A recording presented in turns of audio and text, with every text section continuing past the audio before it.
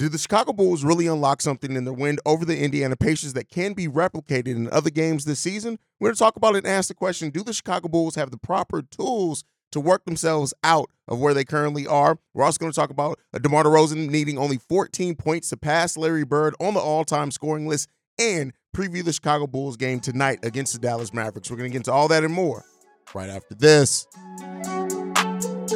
You are now tuned in to Chicago Bulls Central, your number one spot for all things Chicago Bulls, hosted by Hayes. What's going on, Bulls fans? Welcome to another episode of Chicago Bulls Central, your number one spot for everything Chicago Bulls related. I'm the host here, Hayes, but more importantly, you guys can follow the channel at Bulls Central Pod on every social media platform we happen to be on. With that being said, let's go ahead and get into the content for today. First up, we're going to talk about the Chicago Bulls and something that they need to learn from this win over the Indiana Pacers, right? And that is really to kind of course correct the team. And so right now, the Chicago Bulls, when you look at the core three players, right, out of the core three, they've played 120 games together. Out of those 120 games, 26 games, they've all scored more than 20 points or more. They have a record of 19-7 in those games. So what does that mean?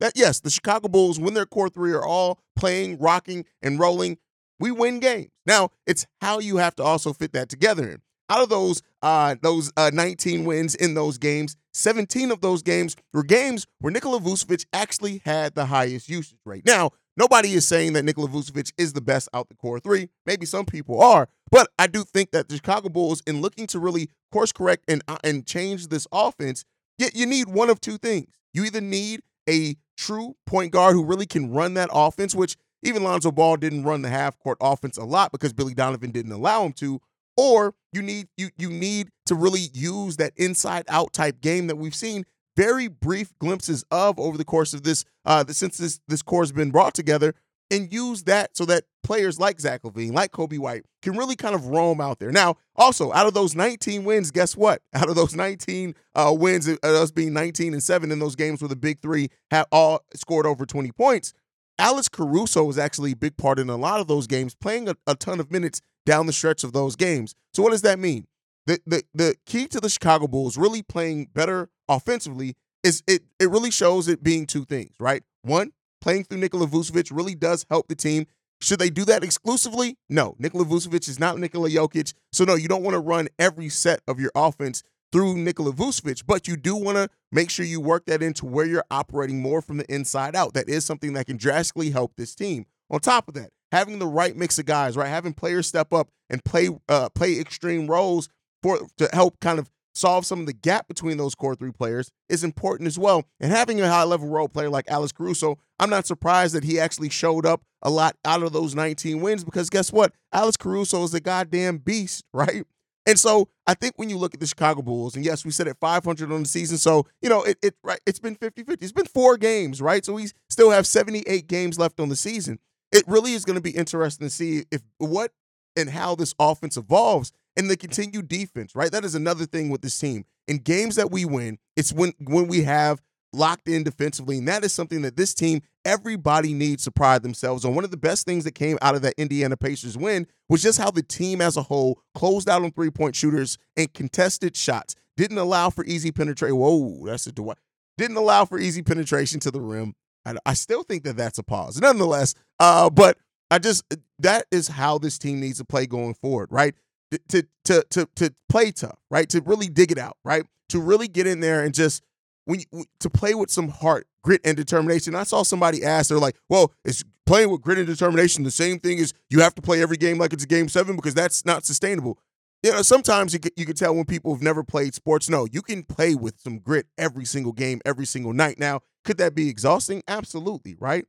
But this team has to come in. You cannot be a team because, listen, we have flaws. And they're absolutely, and even without that, the NBA is a game of runs. And so when the Chicago Bulls don't necessarily play, and match the game of runs or allow that to get down on themselves, that's when things get tough, right? And so the key to the Chicago Bulls really kind of unlocking their offense isn't necessarily shooting a bunch of threes, right? Yes, in our win against the Pacers, we only shot 17 threes. We hit at a pretty decent clip.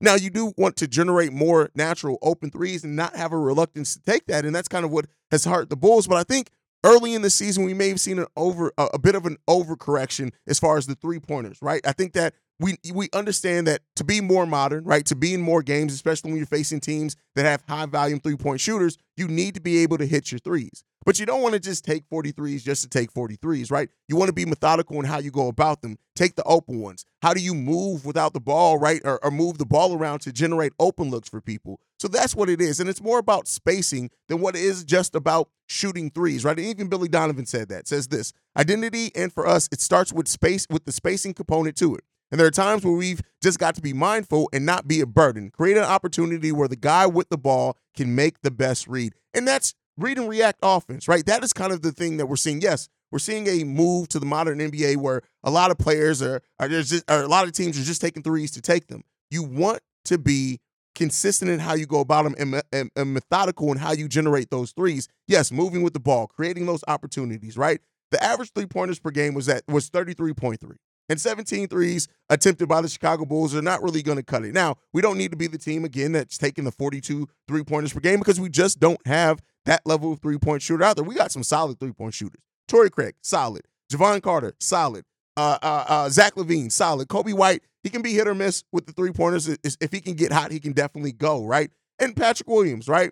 You have players that can hit threes, but you need to make sure that they're open, right? Alex Caruso, Ayo Dosunmu, these are type players that can get in rhythm from three. You don't want them taking high-volume threes, but they can definitely make it when it's open. So if you are more methodical in how you generate those threes, that definitely can help. And getting paint touches.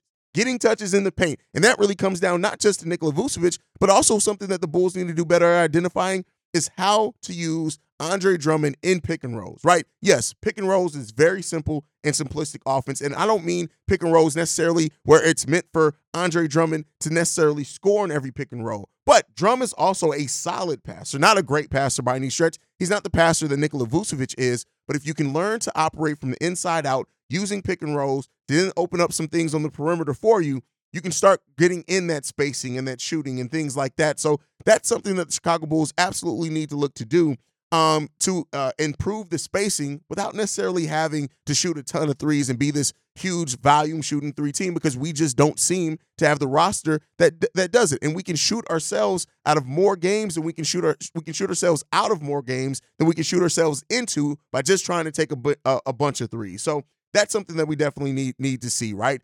Zach LaVine also getting to the free throw line. This is something that I'm going to continue to watch this season for Zach LaVine, because I tell you what, if he can get to the free throw line, he's already averaging the most free throws per game that he's averaging in his career. Now, it's only 4 games, but if this can continue for the season to be an added weapon to Zach LaVine, I tell you what, that makes Zach LaVine an even tougher guard for a lot of teams, because listen, we know that Zach can get hot from three-point range. We know Zach can do the dribble and step back and drain it in the mid-range. We know also Zach can dunk on it on your head. So if he's also playing smart, and getting to the free throw line is really about being smart in your timing, using your change of direction speed, right, to kind of confuse the defense so you get them up and you draw that contact. So if that's something that Zach LaVine is going to start doing consistently as well, don't be surprised if it opens up considerably some of his offensive game as well, and we start seeing a little bit better from Zach in that area as well. So those are just kind of some of the things that I wanted to talk about. Moving on from that topic, and we'll be previewing the Dallas Mavericks game here towards the end of the show, but DeMar DeRozan only needs 14 points to pass Larry Bird. And so expect that to happen today. And, shout out to DeMar DeRozan and the career that he's had, right? And being one of the healthiest players over the course of his career as well, where he is on the all-time scoring list. I think it was he's 39th or something like that now, about to pass Larry Bird, because that's happening probably in this game. It's very few games DeMar DeRozan does not score at least 14 points in. So, with that. But he was also interviewed about K.C. Johnson. And I love I'm going to take a part out of it. He talked about, players demanding trades and him not having an extension set in yet and how it plays into his game. But he says this: guys who demand trades or get traded, one thing I always ask them are you happy? As long as they're happy, that's all that matters. A lot of guys have families and they're looking at the bigger picture than basketball, somewhere they can be stable, somewhere they may want to live after they finish playing. I'm not against that at all. I support anything that anybody wants to do that's better for them. But as for me, I never got caught up into it. I feel like I wouldn't be able to lay down comfortably if I went somewhere and said, trade me. And so that, I kind of think, plays into this with the Chicago Bulls, right? DeMar DeRozan is a loyal guy. And a lot of this interview was him talking about loyalty. And I do think that he has a loyalty to the Chicago Bulls franchise. Now, the fact that there's not an extension yet, I do think that maybe plays more into, just the negotiation, the rigmarole of negotiating contracts, right? And so Casey Johnson also asked DeMar DeRozan how he felt about playing the season without having a contract, and he honestly just said, I don't even think about it. I try not to think about it. And so we're seeing an evolution of DeMar's game and him changing a little bit of how he plays. It's evident out there if you watch the game, right? Not always evident on the stat sheet. He's averaging about the same shots per game, but there is a way that DeMar is starting to kind of meld San Antonio DeMar with early in Chicago DeMar. Now, it's only been 4 games. We have to see a much larger sample size before we're ready to say that is something that's going to hold for the true for the season. But DeMar DeRozan is a player that I really look at it and I commend, right? I love seeing in the era of players just trying to always force trades. Like, how many players are traded once every other year, or once every season, especially if you're looking at James Harden. And DeMar is locked in. But I think that when it comes down to it, whether we're talking about an extension or not for the Chicago Bulls and DeMar DeRozan, I think the further that it goes along, the bigger questions that pop up. But I think DeMar's mindset is always going to be, he's just here to play basketball and to win games. And so I really respect that part of DeMar DeRozan as a man. And so, while I have my issues with DeMar DeRozan on the court at times, right, as I do with every player, that's not exclusive to DeMar, I really do respect how DeMar is in this era of player empowerment. And he even talked about that, the player empowerment movement and things like that. But it's just good to see a player that's just there to be loyal and play basketball. And yeah, that doesn't mean that he's perfect by any stretch of the imagination. But listen, DeMar DeRozan is towards the top of the all-time scoring list for a reason, and especially for a player that doesn't take three-pointers for real. So shout out to DeMar on that. But let's go ahead and preview this game. The Chicago Bulls against the Dallas Mavericks going down tonight. So you know what that means. We'll have our pregame, halftime hangout, and postgame shows all live on the channel. So make sure you guys are tuned in for that. But the Dallas Mavericks present probably as interesting test as what the Indiana Pacers did. Matter of fact, the Dallas Mavericks now sit in kind of the same rankings that the Pacers did coming into their game against the Chicago Bulls. Right now, Luka Doncic is averaging a near triple-double with 39 points per game, 11 rebounds, and 9.7 assists per game. And it really comes down to, can you disrupt what Luka does? And if you can't, right, can you employ the type of defensive tactics where you let Luka get his, but you stop everything else around it, right? And him and Kyrie, they definitely have their issues and their flaws as a duo, but this team with the Dallas Mavericks is a team that I look at and I say, listen, Derek Lively, even as a rookie big, is playing pretty dang good for them right now, right? Not perfect by any stretch of the imagination, but he is playing pretty solid for them, especially when you look at what he's getting as far as rebounds per game and where he's at as far as blocks as well, right? And so Derek Lively is coming into this averaging 20 minutes per game at 9 points per game, and then he's getting 6 rebounds per game and right at a block per game. Again, in 20 minutes, that's pretty considerable. Now, you also have Kyrie Irving and Tim Hardaway Jr. both averaging over 19 points per game. Tim Hardaway Jr. doing that coming off the bench. Kyrie, of course, doing that starting for this team, averaging 19 points per game, 4 rebounds, and 6 assists per game. And Luka also is averaging a steal per game per the numbers that I gave earlier. This is a team that really, yes, they are top-heavy with Luka, Kyrie, and Tim Hardaway Jr. doing most of the work scoring-wise. But then you also have Grant Williams, Josh Green, and Derrick Jones Jr. playing great roles for this team as well. And so this is a team that you have to lock in defensively against. You also have to guard the three-point line extremely well against because like the Pacers came in as the best three-point shooting team in the league against when they faced us, that now is the spot where the Dallas Mavericks sit right now. They are third in three-point shooting percentage at 40.8, and they're number 1 in three-pointers made per game. And they're averaging a league high 125 points per game as a team. And they're shooting the ball effectively as well at 48.5% shooting as a team from the floor. So they're over 48% from the floor and over 40% from three-point range. Those are things that typically give the Chicago Bulls fit. So they're going to have to employ a very similar game plan as far as closing out at the three-point line, contesting every three, getting your hands up, things like that, playing solid on the defensive side. This is a game where the Bulls defense has to shine, and that defensive unit is going to have to show a lot for the Chicago Bulls. Now, on the flip side of that, the Dallas Mavericks are one of the worst defensive teams in the NBA so far. They are 23rd as far as opponents' points per game, meaning that they are averaging a lot. They are allowing a lot of points. They also are allowing their opposing teams to shoot 44.3% from the field as a team. So while they're shooting effectively, they're also allowing other teams to shoot effectively. We know this Dallas Mavericks team was never really shaped up to be a solid defensive unit. So again, the two-way play from the Chicago Bulls, execution on the offensive side.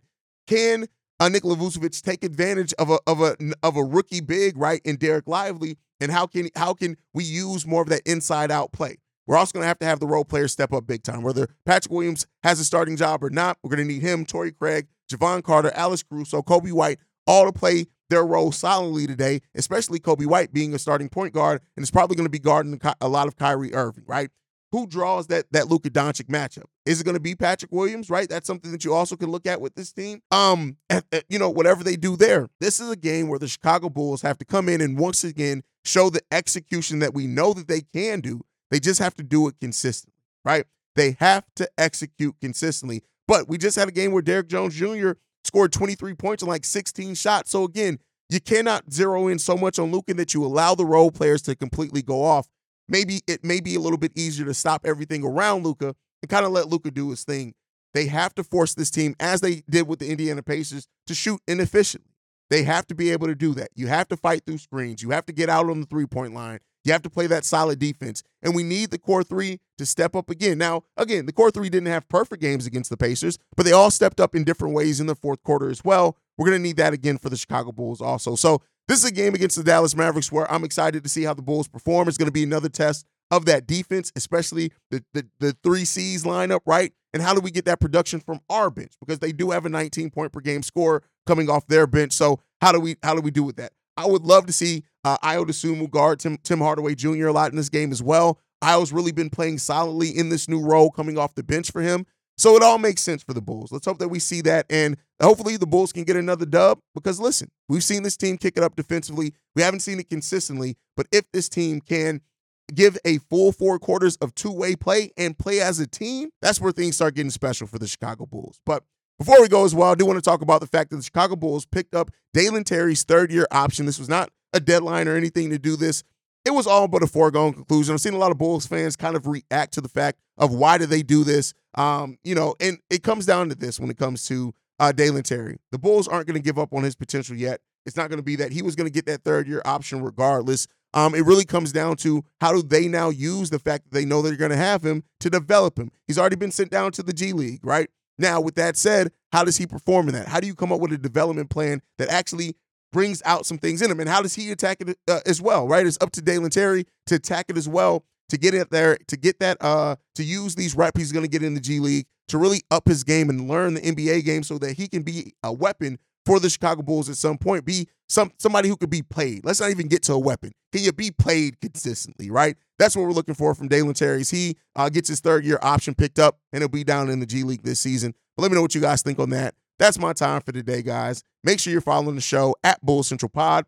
You can send us any comments, questions, concerns, bullcentralpod@gmail.com. Lastly, if you want to leave a text message and our voicemail, the number to do so, 773-270-2799. We are the number one spot for everything Chicago Bulls related, thanks to you guys. And like I like to end every episode on, go Bulls. Love you guys. See red. It's game day. I'll see you guys live a little bit later.